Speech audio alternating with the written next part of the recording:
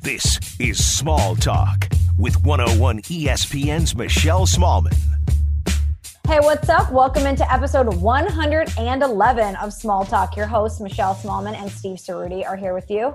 And Ceruti, we have a lot of stuff to talk about today, mainly Bravo related, which you know I have been waiting for years. I've been waiting for years for you to watch a Bravo show and for us to dissect it in the manner in which we're going to do it today. But before we get to that, give me some updates. What's new in your life?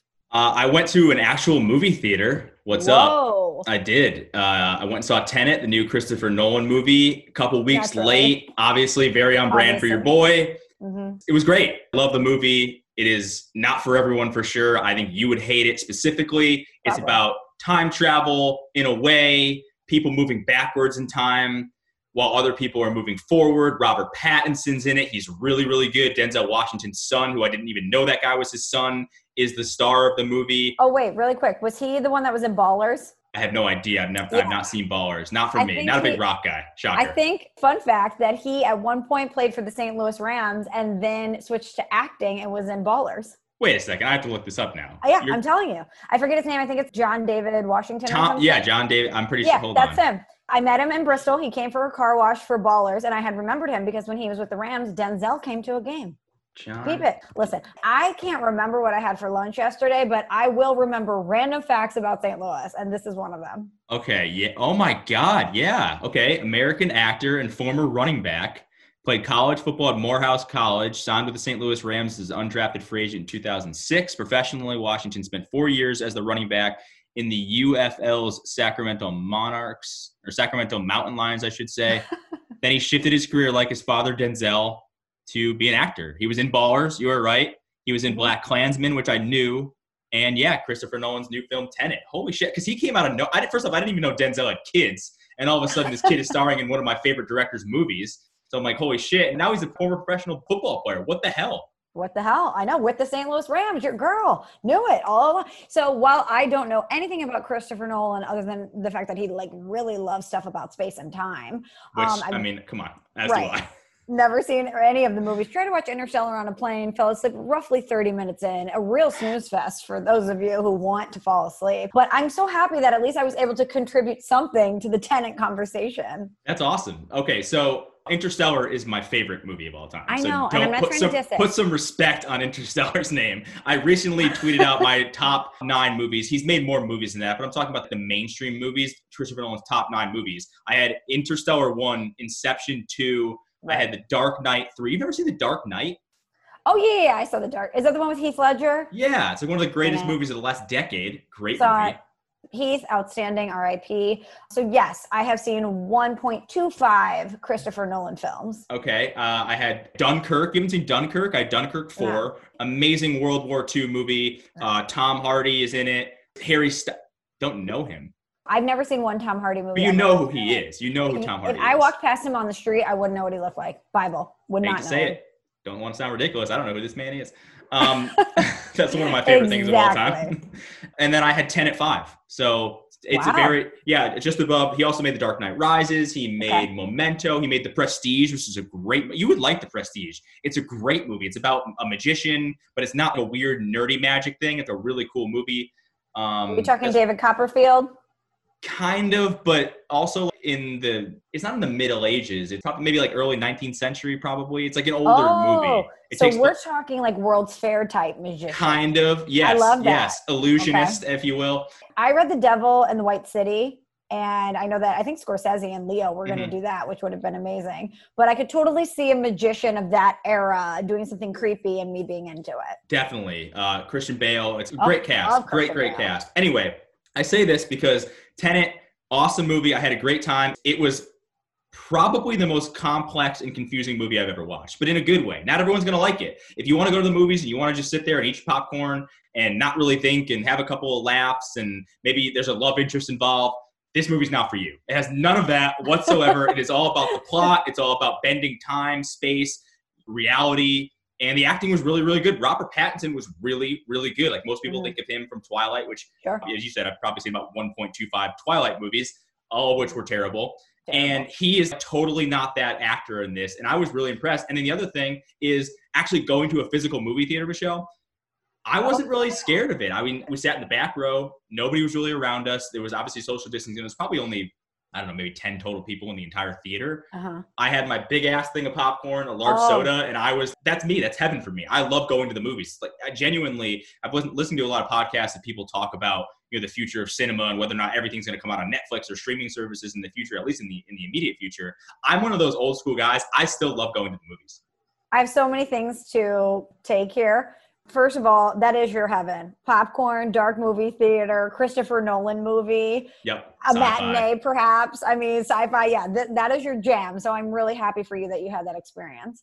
I would not be afraid to go to a movie theater because after I was on an airplane, I feel like a movie theater would have a lot more space than an airplane for me to separate from people. So I would be okay with it. I really appreciate that when you did your Christopher Nolan power rankings, that you didn't go deep tracks, that you just went films that people would know and appreciate. He's only really made, I think, 11 total feature films, 9 of which are major feature films. I didn't do his smaller ones. And all 9, Michelle, they're blockbusters. He is probably the only director.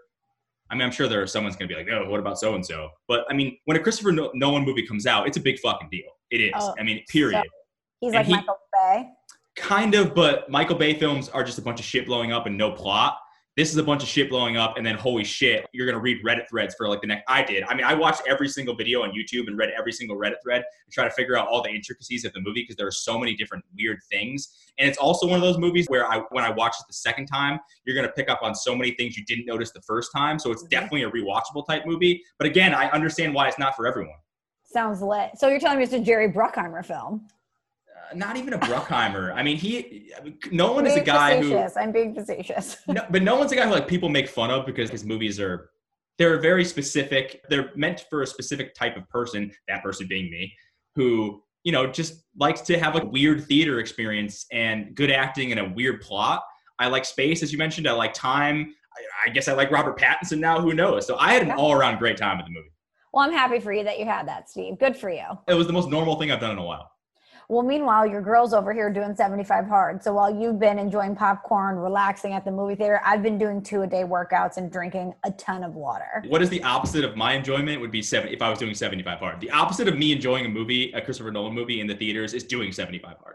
I wish you would have done it with me, though, because I do have a couple people who I know who jumped on the bandwagon, and it's been so great to get equally as miserable texts from them. So we're in this together. We're miserable together. How do you feel? Here's the thing. I'm sure you feel good because you're probably eating well, you're exercising a lot, mentally, physically, but are you actually happy? Day to day, are you loving to wake up and do this every day? Or are you saying, oh shit, another day of 75 hard, 69 or 68 days to go? Steve, it's 2020, so no, I'm not happy. I'm just like, generally well, it's all relative.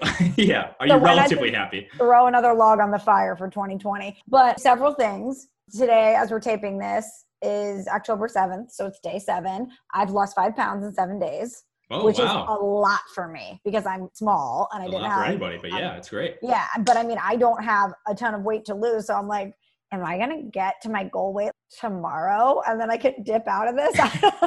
Then it's back to Chick-fil-A and Crunchwrap Supremes. Let's go. Yeah, not me. It's like a big bowl of pasta and some red wine. Number 2, in addition to doing this, I really decided to just torture myself in every way possible, and I gave up coffee. So we're day 7 of Michelle with no coffee. And this has not happened, Steve, since college. I mean, since I lived in Italy. And the first few days, my hand was shaking. I was fatigued. I had a headache like I had at the debate. I thought, I'm not going to survive this. I'm going to have to supplement coffee into my day somehow. And now that we're at day 7, I have to be honest with you. I don't know how I'm going to go back to coffee because listen, it's my one true love. We all know this. I live for a great cup of Joe. But for a while now, I've been forgetting things. I've been feeling like very cloudy. And I didn't know if it's because I was really tired from the show. I get up really early, all of these things. I wonder if it's because I've just been crazy over caffeinated. My brain's just been overstimulated because now I'm reading things. I'm flying through books. I'm remembering things. I feel like I have way more energy, which is crazy because that's the only reason you drink coffee is to get energy. Well, that's not true. I don't know. As someone who does not drink coffee for the caffeine, I just genuinely love the taste. Yeah, well, so do I. I'm also a snob, so I like lattes, I like espresso. I don't really drink regular coffee. I will occasionally, mostly, if I'm drinking regular coffee, though, it's probably going to be an iced coffee. But what's so bad about coffee, especially if you're drinking a black? I mean, is it just the caffeine? And if so, drink decaf. So nothing's wrong with it. You can absolutely have it on 75 hard. I just knew that I was addicted to it. And so this whole thing is a mental challenge. It's about mental discipline. It's about really... No wonder you're not happy. Yeah, removing things from your life that are crutches for you. And so I thought, okay, if I'm really going to do this, if wine's out of the equation, coffee definitely has to be out of the equation. It was more to see if I could do it, and I've done it. And it's almost like I feel, here's what it is, right? Coffee to me is the St. Louis Cardinals. Love you. Big part of my life. I thought you were going there. It's almost as if water is the Chicago Cubs. And I went to Wrigley and I was like, wow, this was actually kind of great. I kind of like Wrigley, you know, and I feel so guilty and weird. I feel like I'm cheating on coffee. I feel like I'm betraying coffee. I think St. Louis, is it St. Louisans? St. Louis? Yeah, St. Louisans, yeah. St. Louisans who listen to this podcast, well, you might have just alienated the group here. You're sitting here complimenting the Cubs over the Cardinals. Not a great look for you. Coffee is hypothetical. Hypothetical. That's what I was going to say. The power of drinking water, I know as I have a water in front of me. I literally right before we taped this, I was like, I need to go get a water because I know that I need to drink more water and I don't. And it physically will make you feel better if you just drink water. Drink more water. It's amazing, but I don't do it enough. I don't. It's like our bodies need it. It's crazy. But I'm also one of those people, Michelle, that I don't drink coffee and I don't really even now at this point drink alcohol. Like I don't drink coffee for the caffeine and I don't really drink alcohol to get drunk. I drink them because I like the taste and I want to sip on something. So for me, I could give up alcohol. I don't know if I'd be able to give up espresso. I love making a latte at my house or making a cappuccino. And I like the experience of it, having maybe a biscotti on the side, a little almond action. The ones from Trader Joe's are fucking delicious. Oh, I haven't had them. Wow. The almond ones at Trader Joe's are phenomenal. Highly recommend. Shout out corner real quick there. And I don't know if I could ever give that up. And I don't think I'd ever want to give that up. But I'm also not dependent on coffee. Yeah. Yeah. I mean, a morning show has changed the way that I view That's coffee. Another thing too is how do you, so do you just chug water in the morning? It makes you feel good? You know what's crazy? Because I'm working out twice a day and I'm eating clean and I'm drinking all this water. I'm in bed by 10:30. There's no, I binged, from 10:30 till midnight, 5 episodes of Schitt's Creek or whatever. It's your girl's exhausted. So I feel like my alarm goes off at 5 and I am bright-eyed and bushy-tailed, ready to conquer the day. It's crazy. Who am I? I am transformed. This is Quarantine Shelley. She's back. God. Wait until, if this is me on day 7, wait until day 75. If I make it, I'm going to be insufferable. Well, I almost wonder if it's going to be easier as you go because you're just not even going to know. Easier. It's probably hard in the first couple of weeks, right? But the problem is then, do you ever want to go back? I wouldn't want to live 75 hard for the rest of my life. No. But so you're going to want a coffee at some point in your life, right? So here's the thing about coffee. It's just to prove to yourself that you can do it. It's not that you want to live your life. Coffee's not the boss of you. Coffee's not the boss of me. I'm the boss of coffee. Okay? Let me live my life. Right. Like, let me live coffee. I mean, a blonde roast, I love you, but I need to be in control of this relationship. Okay. For a while, coffee was in the driver's seat and it was time Michelle took control. And I think what this is going to do for me is it's going to make me savor those things that much more. On day 76, here's day 76. I'm bookending the day. I'm going to wake up. I'm going to have a beautiful coffee, probably 2. And then we're going red wine at night. Probably going to fuck you up too because it's been a while. Oh, I'm going to be so high throughout the day. That wine, we're going so low. You're going to be high the entire day. It'll be great. Oh, but it's like that first sip of that Valpolicella, Steve, once it hits my lips on December 16th, it's going to be beautiful. Beautiful. But yeah, so that's where we're at with that. So 75 hard. So it sounds like not that bad. I just hope that I don't quit. I hope that when it gets cold outside and it gets annoying for me to work out outside, that's not what I let stop me. Because on day 7, I've come up with a pretty easy routine. And it's pretty easy to get the last thing I need to do is just finish this thing of water and I'm done for the day. It's just easy to cruise through it, but you have to really plan your day. Scheduling is key. I'm telling you right now that there's too much temptation for me. You know me, one of my favorite things in life is waking up early on a weekend morning, having a great latte and sitting on my couch and watching the EPL. And It would be okay. I would still enjoy it without the latte, but the latte is part of the ambiance. It's part of what makes me love the mornings. It's part of what makes me want to get up early and hang out. It's a great start to the day. I could never give that up. I couldn't do it. I know that. Well, so, you could. I would be miserable, though. You wouldn't want to hang out with that version of Steve. You could do it. You just choose not to. No. You would, trust me. You, Maddie, the listeners, I would be even more curmudgeon Steve, and nobody would want to hang out with me. I'd be such a dick. I would be upset. Well, let's keep that coffee on a weekend for you. Yeah. We don't want that. Okay, well, speaking of the EPL, we're not doing a Fox's update this week because they lost. So nothing to talk about here. Tough game. Tough game, tough loss. We're only going to praise them because that's what I do. I'm Harriet the Homer. We only want to talk about good things. But I watched the Foxes for you. You could not complete your 3 games of St. Louis Cardinals baseball watching for me. But we've altered the course. You have watched Below Deck Med for me because I said, all right, there's 2 things I love. St. Louis sports and Bravo. And I knew that you love boats, you love yachts, you love the sea, you love maps, you love travel. I love the Mediterranean. You love the Mediterranean. They're in Spain and Below Deck Med this season. Shout out Mallorca.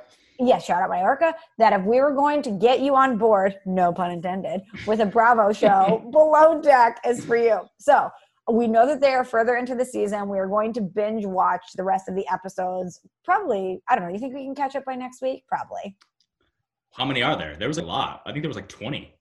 No, not yet. I'm pretty sure there were. I mean, yeah. I think there were a lot of episodes. Okay. Listen, I'm down. It's fine. But yeah. Listen, all I'm doing is working out. I've got the time. I've got the time. We'll get as close as we can to catching up. But we have watched the first 3 episodes of Below Deck Med, and we have some thoughts. Boy, do we have some thoughts. So for all of you who are watching the show, know that, yes, we have a lot to go. These are many weeks behind early takes on Below Deck Med. And if you haven't watched the show, stick with us throughout this podcast because a lot of what we're going to talk about isn't necessarily related to the show. I have some life questions and a theory that I want to throw at Steve. So, Steve, since you are a first-time Bravo viewer, I'm going to give you the floor first. What are your observations from Below Deck Med?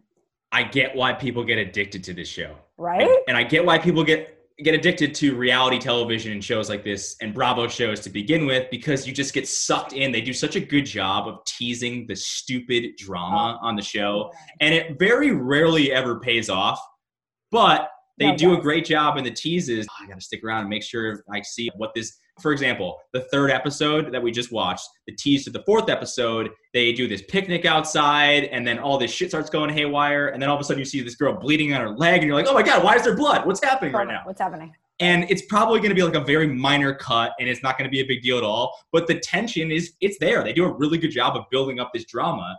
My question to you is, how real is this? How real this has to be scripted. There's no way. Where do they find these people then? Because they're all insane. They're all on yachts. The yachting world's crazy. Okay. Just like the Real Housewives, these are real people that let cameras into their lives.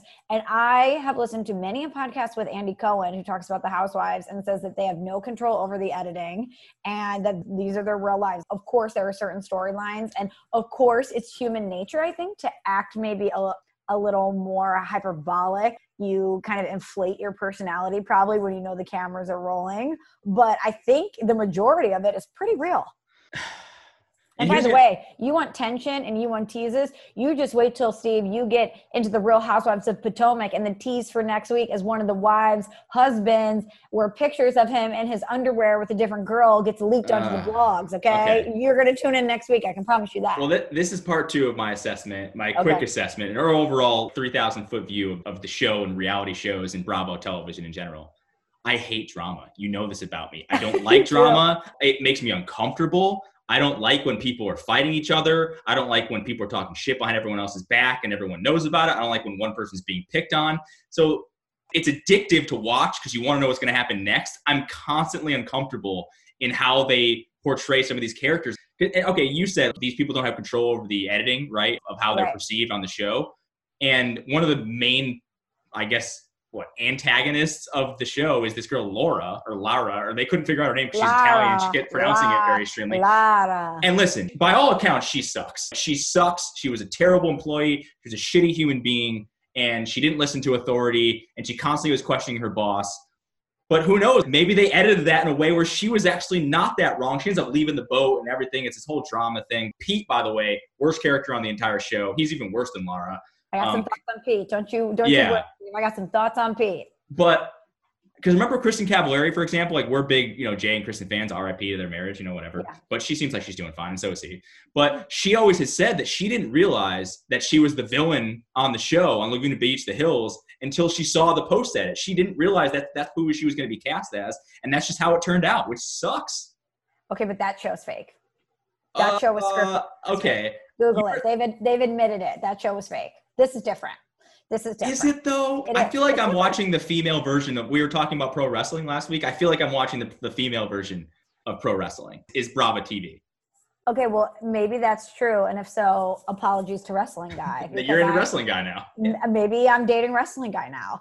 Actually, I think I really do need to give my bad dude to Wrestling Guy because this is kind of that same version. Some of it's probably not real, but you're hooked anyway. Yeah, that's actually, I hadn't thought of this until I just said it right now. And actually it is true. It's very true. And I don't like either of them, so it's not surprising to me. Now, I'm going to keep watching the show because it's an easy show to watch. It's stupid. It's mindless. You can just breeze right through it. All the characters are pretty dumb, if we're being honest, but in an entertaining-ish kind of way. Most of them. I like the captain. I don't know her name. Captain I like Sandy. Her. Runs tight ship. I like her. Literally, she runs a tight ship. Don't mess with her. Yeah, so I like her, but overall, the whole thing stresses me out because me, I don't like drama. I don't love all this. Everyone's talking behind others' back, and there's problems with so and so, and we've had a couple too many drinks, and someone starts talking a little bit too loudly, and then everyone gets in each other's faces. That's not who I am, and it makes me uncomfortable. Well, buckle up, Steve. Get your life vest on because this is the early season. You just wait till there are 4 charters in. The drama is going to intensify, and you're going to love it. My friends and I have a theory that watching The Housewives has made us better friends, because we only talk shit about the housewives on the group text and not about anybody else we know. It's not, oh, have you seen so-and-so or her husband gain 30 pounds? It's, oh my God, did you read on page 6 that it's Cynthia Bailey's Real Housewives of Atlanta bachelorette party that 2 of them slept with the stripper?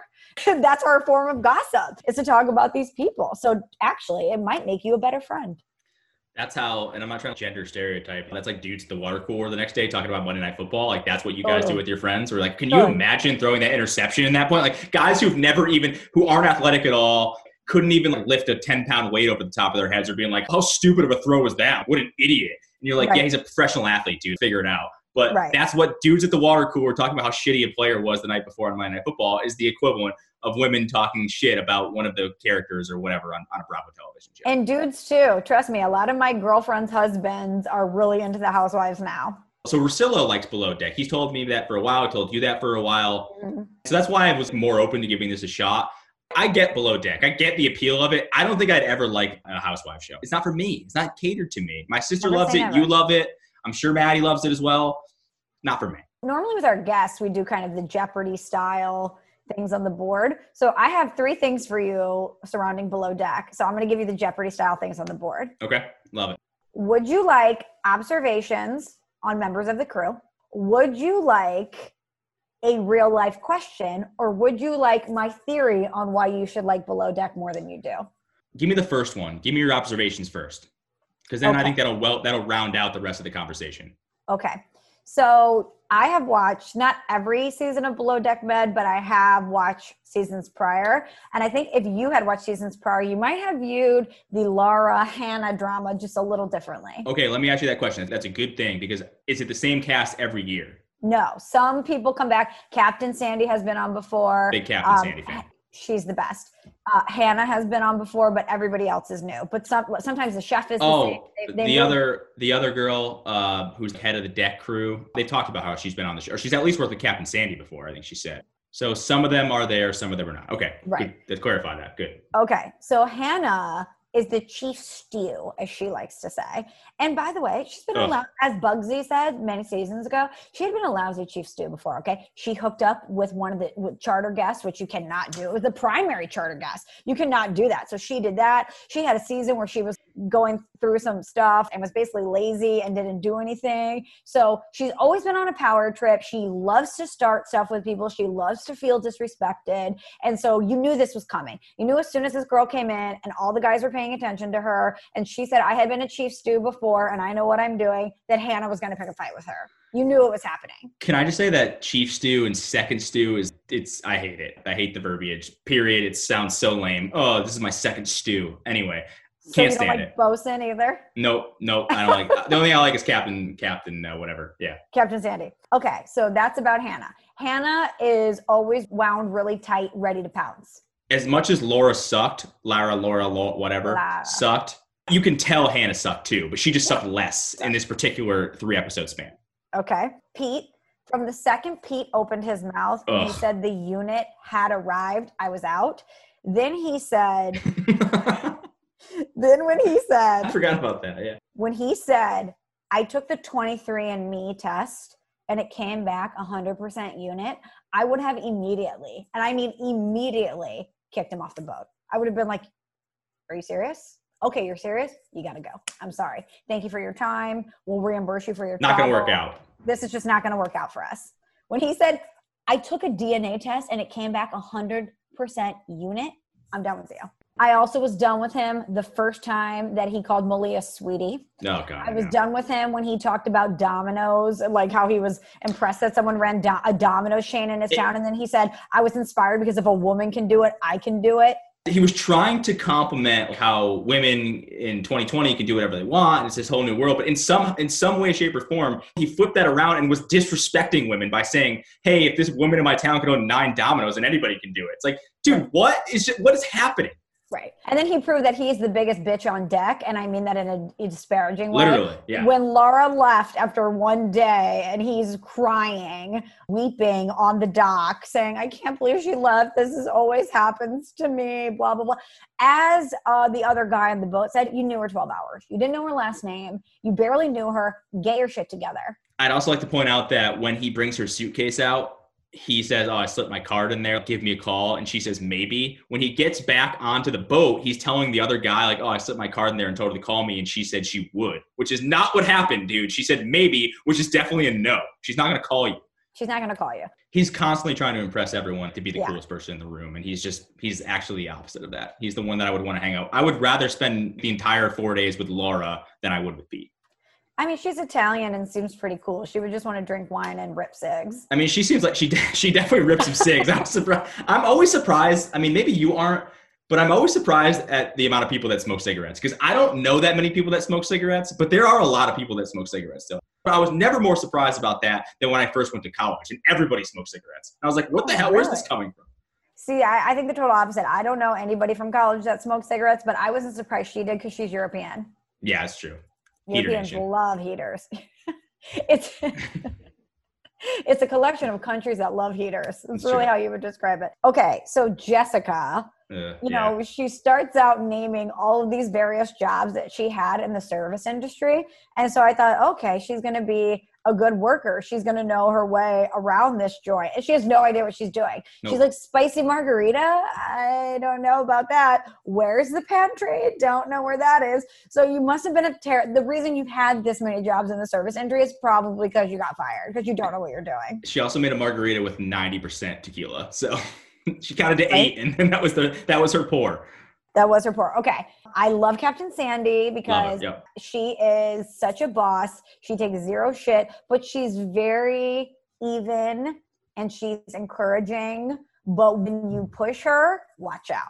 She's a great leader. She's a great leader. You always know where you stand with her. She doesn't mess around. You could joke with her, but also if you step out of line, you know you're going to get an ass chewing. She's the perfect kind of boss. Perfect. She is the best boss.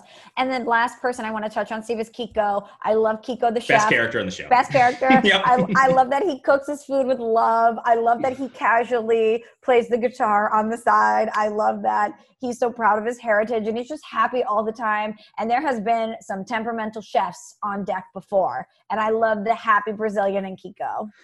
Kiko early was my favorite, and that has continued throughout the first 3 episodes. By far my favorite character. He is a little bit weird. I don't know if it's the Brazilian thing or the cultural thing. Chefs. He's definitely a little bit of a, have to be a little off, I think. Yeah, he's a little bit of an oddball. But you know what's so funny is Being the chef on anywhere, but on a cruise ship, or not a cruise ship, on a yacht like this, I think is the easiest and simultaneously hardest job of all of them, right? Because it's definitely the hardest. You're probably working the least amount, and it's not always stressful, but when it's mealtime, it's stressful to get the stuff out on time, to make, like when they were one plate short, it was this whole big deal. And I'm like, I can't handle this. I couldn't do that.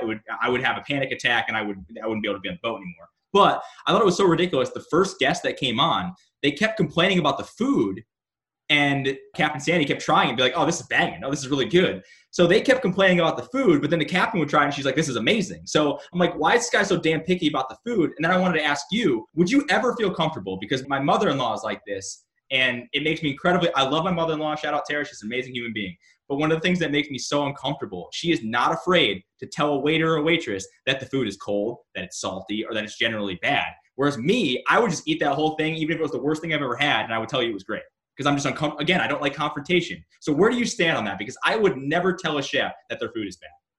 I would. If I'm the paying customer, I would send it back. Now, I think I've done it once in my entire life, and I was very nervous. And I was like, are you going to spit in this? But they brought it out to me, and it was wrong. I said no mushroom, and there's mushrooms on there. It's one of the 3 things on planet Earth I don't eat, so I have to send it back. I think if you do it with tact and you do it respectfully, there's no way to do it respectfully though. It's always awkward. There's no way. Even if you try to be nice about it, then it seems like you're being patronizing. If you're mean about it, clearly that's just not the way to go. There's no way to do it correctly because it's always going to be uncomfortable. And then the waitress or the waiter's instantly like, oh my God, let me fix this for you. And the rest of the night, it's uncomfortable because you complained about your food.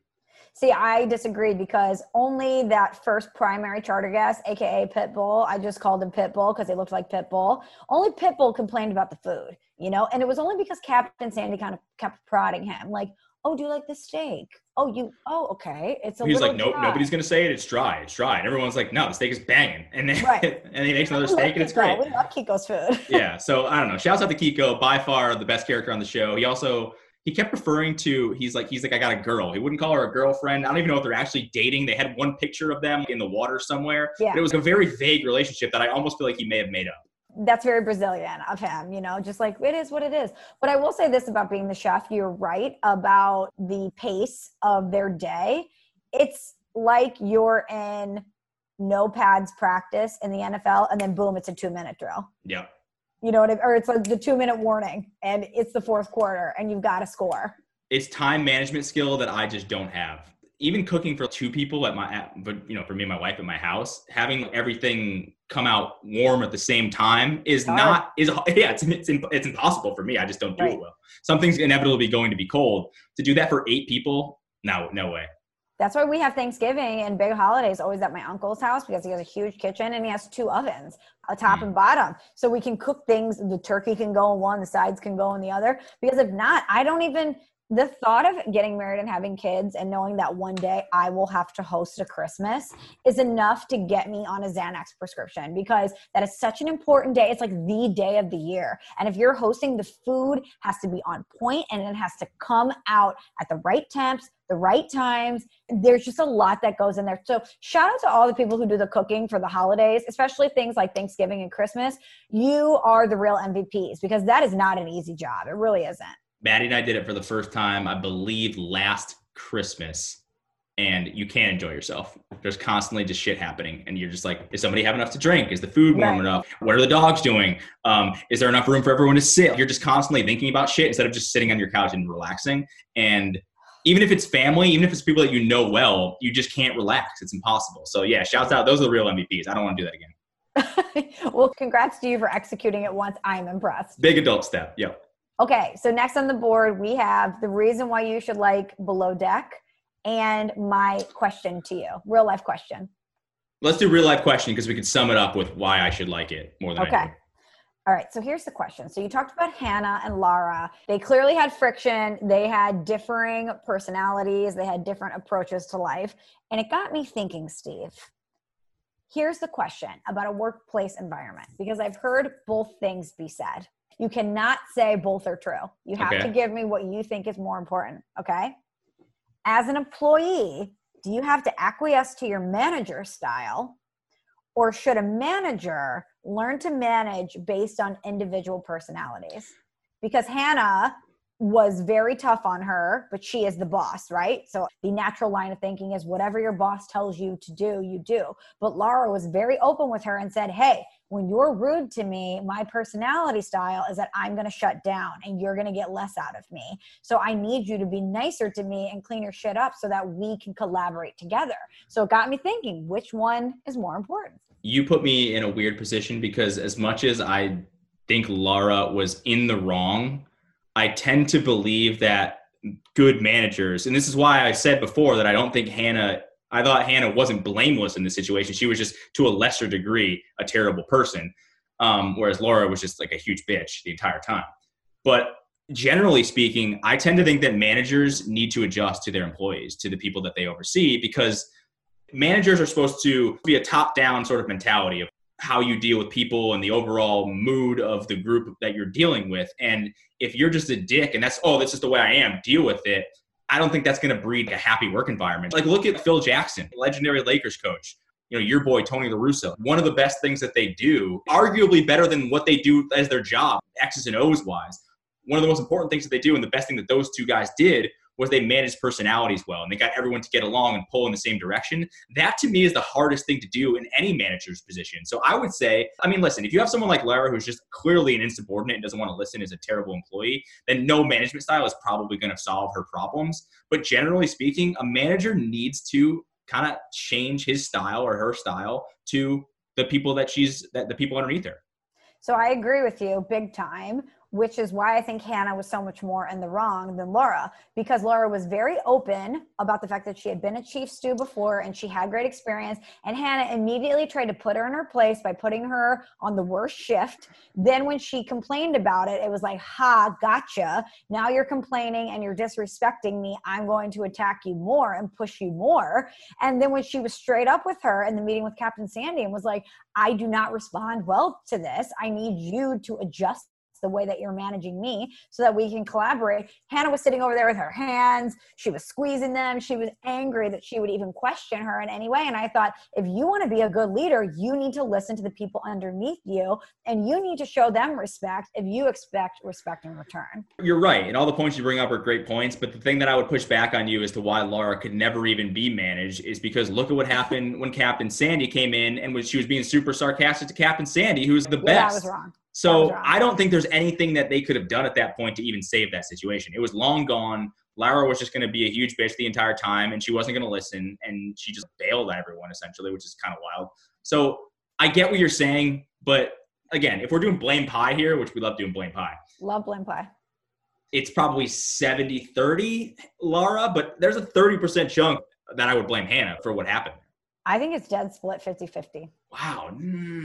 I would want Hannah to be my boss. I wouldn't. He came in guns blazing because, context, the last one I watched, there was a girl named Bugsy who had been a chief stew before, and the entire time was pushing Hannah, being like, you're not a great chief stew. You're a lousy chief stew. If I was in charge, I would have done this. So she was using her past experience and projecting it on Laura and was trying to put her in her place and counting her out and assuming that she was going to be a certain way before she even did it. So she basically created the environment for Laura to be the way that she was. I have the perfect way to sum this up, though. Okay. Would you rather be Hannah having to deal with Laura, or would you rather be Laura having to deal with Hannah? I would rather be Hannah having to deal with Laura because I'm in charge and I have a direct pipeline to Captain Sandy. Yeah. And because in that situation, if I feel like I really tried to manage you my best and it didn't work out and I went to Captain Sandy and said, hey, this just isn't working out, I think I get the benefit of the doubt. Whereas if I'm Laura and I'm like, Hannah's being a bitch, she clenched her fist and almost punched me in the face, I think Captain Sandy would be like, well, she's a chief stew. I'm taking her side over yours. So aren't you then agreeing with me then that it's easier to be, well, maybe you're not then. I'm trying to figure out how I flip this on myself. I think it's difficult in both ways, but I just know that I've been managed in my career terribly before where it's almost laughable how bad it was.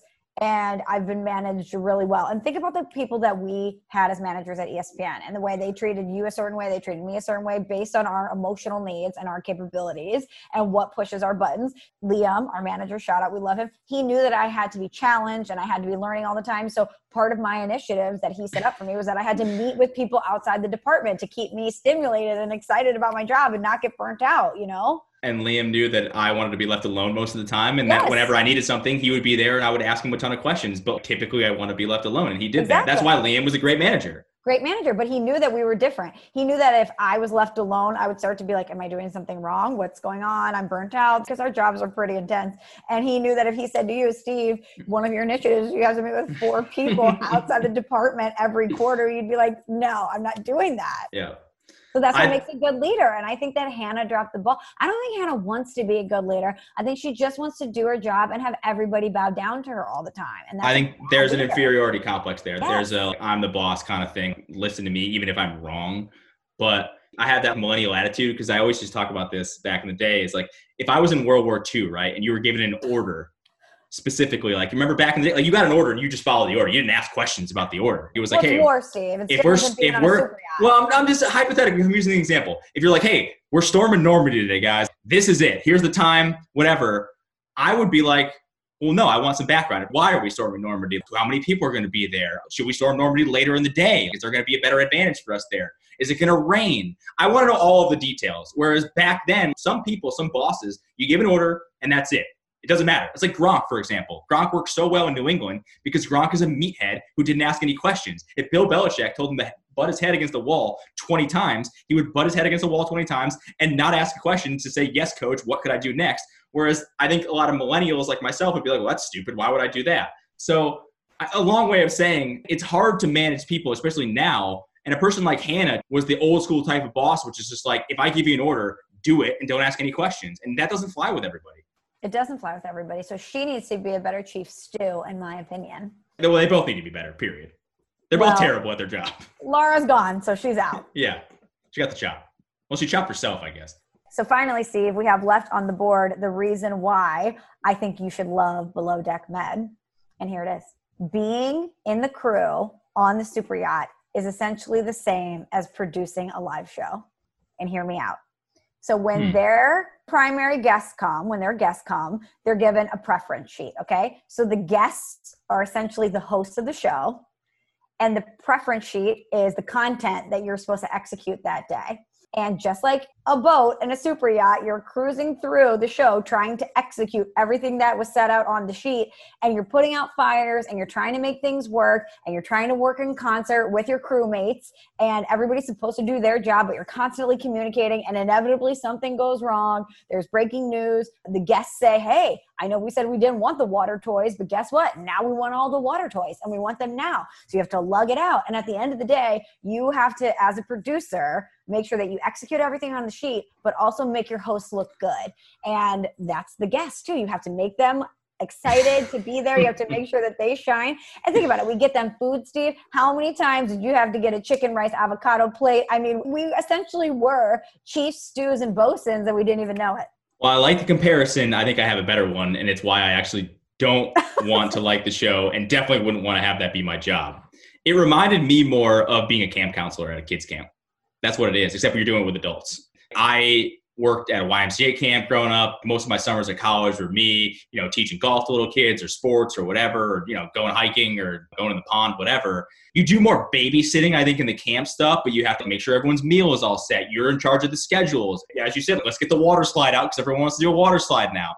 It's basically like a kid's YMCA camp for adults who are super rich. And I think that even makes it worse because then you're catering to adults who you may or may not even like. And by the way, as we continue watching, one of the questions I was going to have was, do they hook up, which you already answered. They do hook up with the people on the thing. Because I know they hook up with each other, like the fellow boatmates, but I didn't know if they hooked up with the people that actually pay to be on there, which I imagine that's a ton of drama too. But it's a grown-up version of a kid's summer camp. That's what it is. I'm telling you, it's just like the show, and just like the show staff, certain members of the show staff, aka you and I, are closer than others, and there's all these little micro dramas that pop up. Teams form sometimes, and just like in a show staff, and on a boat while people hook up, it always causes drama and it's always strictly forbidden. You don't want to do that because it's never going to end well. I'm telling you, there's way more parallels and similarities in the fact that working on a super yacht is totally like producing a radio or TV show. Would you rather be a waitress at a nice restaurant, a stewardess on an airplane, or a head stew or whatever the equivalent of that is on a yacht? Oh, I'm taking chief stew on a yacht all day long because if I'm in a restaurant, I'm stuck in a restaurant. You're all the same level. You're not like a boss on the plane, but you're like a lower level. You're the same level on all three. But if you're on the yacht, you get to taste the fresh air. You're going outside. You're looking at the beautiful coast of Spain. I mean, I 100% would always take the yacht because of the scenery and the location. I think you're right, actually. I do think you're right, even though I push back a little bit. I know, and I've never worked at a restaurant because I know I'd be terrible at working at a restaurant. I have a terrible memory. I don't remember anyone's order. I'm not a great people person.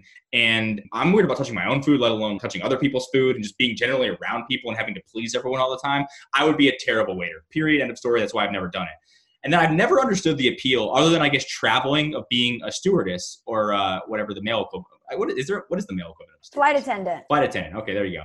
I've never understood the appeal of that, other than the fact that, like, yeah, I guess you get to travel to a bunch of different places, but the job itself seems pretty terrible. And people, I would argue, act their worst on airplanes. So you have to deal with some of the shittiest people that you're going to deal with in everyday life because you're at an airport or on an airplane. So I think you're probably right. You deal with less people on the boat. They're rich. There's less people to have to deal with, and you get the fresh air. Especially if you're in Mallorca. I mean, my goodness, what's up? And you get a decent amount of time off. The boat is probably the best way to go. And not only that, if you work in a restaurant, your tip is probably 20% of one table. If you're working as a flight attendant, you're not getting tips. You saw the tips that they're getting like 1,500 euros per charter. Yeah, but they can't be making that much money in general, right? I don't know. I wonder which one makes the most money. I feel like a flight attendant would probably make the most money. Find out. Stand by. How much money? Because all those people are like contract jobs. I would imagine a waiter or waitress is the least. Okay. Here we go. Superyachtcrewagency.com. Shouts out. Okay. So is this per charter? I think this is probably per charter. So the captain can make on a 45 to 55 meter boat up to 15 grand per charter. I think this is per charter. How long is the charter, too? 2 days, I think. Yeah, so it's not a week. It's not quite a week. Okay. That's a lot of money. So the bosun can make up to 6 grand. The head chef can make between 5 and 9 grand. And the chief stewardess, can make between 4,500 and 6,500. And again, I'm assuming that this is per charter and not per season. And think about that. If you're doing 9 of those, that can add up. And it's just for a season. It's just a season. Yeah, that's decent. But then you'd probably have to work, year round to make a solid ends meet. Let me ask you this too, because this is my last sort of observation and question for you about it. Okay. Obviously, if you're super rich and you could ball out and throw a couple $100 grand on a boat trip, yeah, I'd probably do it. But I don't think being on a yacht and renting out a yacht like that would be on my priority list of things I would want to do if I had a ton of money. Yeah, probably not me either. So I went on one cruise, and I know it's totally different than a super yacht, and hated it. I hated being stuck on the boat the whole time. If I go somewhere, I want to experience the place. And yes, they dock and they get time to go do things.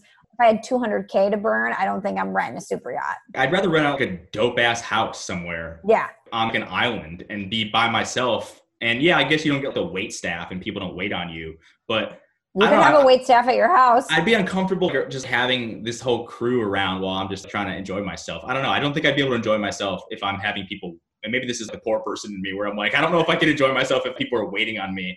But I mean, I guess that's an issue of the rich. But I would much rather just rent out an island and just be by myself. But I guess that's on brand for me. It's a personality trait. Do you remember when I was in Thailand and I came back and I said butlers are the shit? I wish I had a butler. Remember we had Sean the butler at my villa and it was amazing. Yeah. I would wake up and Sean would be like, Michelle, I noticed that you loved this dish yesterday for breakfast. I can have the chef whip it out for you. Or would you like some fresh fruit? And I'm like, bring the dish, Sean. What do we have today? And he would be like, Michelle, your wine looks a little low. I'm going to top it up. I was like, thank you, Sean. He'd be like, Michelle, your shoulders are getting a little red. Here's some sunscreen. I'm like, thank you for worrying about my well-being, Sean. I mean, it was amazing. If I had the money, first I would get a chef. Then I would definitely get a butler. Definitely get a butler. Chef, okay. Great point. Chef, most important thing. We said that last hold podcast. On. Should we power rank our top 3 if we were rich enough to go on a super yacht, things that we would want in our lives? Yeah. I think I could do this off the top of my head. I mean, one would be island. I'd want to be on an island. I want to rent an island. No. I mean, people that you could have in your life, like a chef or a trainer. Okay. Yes. Okay, good. Well, chef is 1 for both of us. Probably right. I'll let you go first. You give your 3. Unless you want me to go first, because I have mine. Let's talk this thing out, because I'm open to other ideas. Chef is 100% 1 on, I think, my list and definitely your list, right? Number 1 chef without even a question in my mind. Number 2, I think it's easy to say trainer, because they would motivate you and they would get you to do stuff that you wouldn't ordinarily do, and you don't have to be around them all the time. Trainer would probably be 2. Okay. Is that 2 for you? No, for me, 2 is a hairdresser or a makeup artist. Oh, okay. That makes sense. Yeah. I hate doing my hair. I hate doing my makeup. I'm not good at it. And anytime I've gotten my hair and my makeup done for events or for shows that I've had to do, it's been such a treat and such a delight. I look like a completely different person when I'm done. I'm like, wow, you have transformed me. Congratulations. And you just sit there the whole time. You can shoot off emails. You can read a book. It's really an hour that you can do whatever you want as long as you sit in this chair. Yeah, I've seen all the women at ESPN that, get hair and makeup done. It seems like a godsend, whereas the average people that just have to do it themselves, it's an incredible waste. Not as a waste of time, but it's time consuming. This takes a lot of work. And yeah. I do it well. Yeah. And so I don't have enough hair and, sort of aesthetic needs to need that, but I totally understand why you would guess that. Let me tell you what I think is really overrated, because I don't know if I have a third yet, but I don't want a driver. I like driving places. Oh yeah. I wouldn't want a driver either. But you know what my number 3 would be without question is a personal assistant. I would want someone to have to remember all my errands for me. I would want someone to be like, go get the dry cleaning, pick up flowers for my friend who just had a baby, and respond to these emails and tell them, no, I can't make it. And don't give them a reason why, just say I can't go. That's a really, really good one. Just a general person to do all of your odds and ends tasks that you don't want to do. I'm going on this trip, pack for me. I'm going to hire an intern, and just that person can do my I'm not going to pay you, but if anyone's looking to just do my odds and ends tasks, I am hiring an intern right now. It'd be a great recommendation. To close this out, we're going to just come full circle. See, on the Real Housewives of New York Bravo show, Sonia Morgan, who is married to JP Morgan, she's MBD, totally loaded, have many millions of dollars in this killer New York City townhouse. After they got divorced, she essentially had a deal with one of the universities in New York where they would send her college students who would be her interns and essentially just do her bidding for her for college credit for some reason. And she had a girl that worked for her for a long time that was on the show named Pickles, and Pickles just did whatever she said. It was like, go pick up cookies from Levain. Hey, I need to get a facial. Make an appointment for me. Call Bethany and tell her I can't make it out to the Hamptons. To walk my dog in Central Park. These are the things that Pickles had to do for college credit. It was unbelievable. I'm going to be honest, and people are going to judge me for this. Maddie does a lot of that stuff for me, which is pretty great. Oh, well, maybe you need to be her intern. Okay. I do things too, but no. I do things around the house. I play my part. I chip in. I do my fair share. Let's not get this confused. But Maddie is an organizer. She loves organizing things. And I am not. I am a fly by the seat of your pants kind of guy. Like, wake up and feel like whatever I'm doing, that's what I'm going to do today. She's a planner. So she plans things for me. It makes her feel better. It makes her feel more comfortable about our life. So I let her do that. Now, does she always love doing it? Probably not, but she does like that. So listen, I mow the lawn. I cook a lot. I do plenty of things around the house, but Maddie does do a lot of my organizing for me, and it is a godsend. Well, you are lucky because I am lucky. I wouldn't tell you I wasn't. All right, well, let's get to a review, Steve. This one is titled Fruit Draft Objections, 5 stars. Okay. Says, love the pod and mostly agree with the top of the fruit draft. However, I do believe if you took a poll of 100 people to name fruits that come to mind, avocado would come up on the list way before something like guava would. Mm-hmm. Michelle to ban the avocado mid-draft, in all caps, mid-draft, for not being quote-unquote traditional was unfair to Ceruti, who clearly based his draft strategy on the 6th man of the year favorite that is the avocado. Book great work. That might have been the best review we've ever had, because he is right. It totally fucked up my draft strategy, because that was going to be my ace in the hole. It's going to be, oh my God, avocado. It's so versatile. It's amazing. It's good for you. And you just nixed it. And then I had to pick blackberries last because I didn't have another pick. I only had like 10 things down. I had to go with lemon, okay? And if you went avocado, I'm going tomato. And I see your avocado and I raise you a tomato. So we just have to keep those neutrals out of there. If it can go in a taco salad, Steve, it doesn't belong in a fruit draft. I disagree. I really do. I think avocado was the exception that sort of should have proved my rule. And if I had avocado, I would have won that thing in a freaking landslide. But unfortunately, I was told I couldn't do that. So shouts out to this listener. Shouts out to the review because you're 100% right. It screwed me up. You won anyway, Steve. Chris Long, the fruit draft commissioner, already anointed you the winner. So I don't know why you're complaining. This is true. It should have been more of a landslide than it actually was. Well, thank you to everyone for listening. Thank you, Steve, as always. We will be back in action next week. But until then, don't call your female bosses sweetie. Yeah, fuck out of here, Pete. Thanks for listening to Small Talk. Subscribe on Apple Podcasts or the Podcast One app.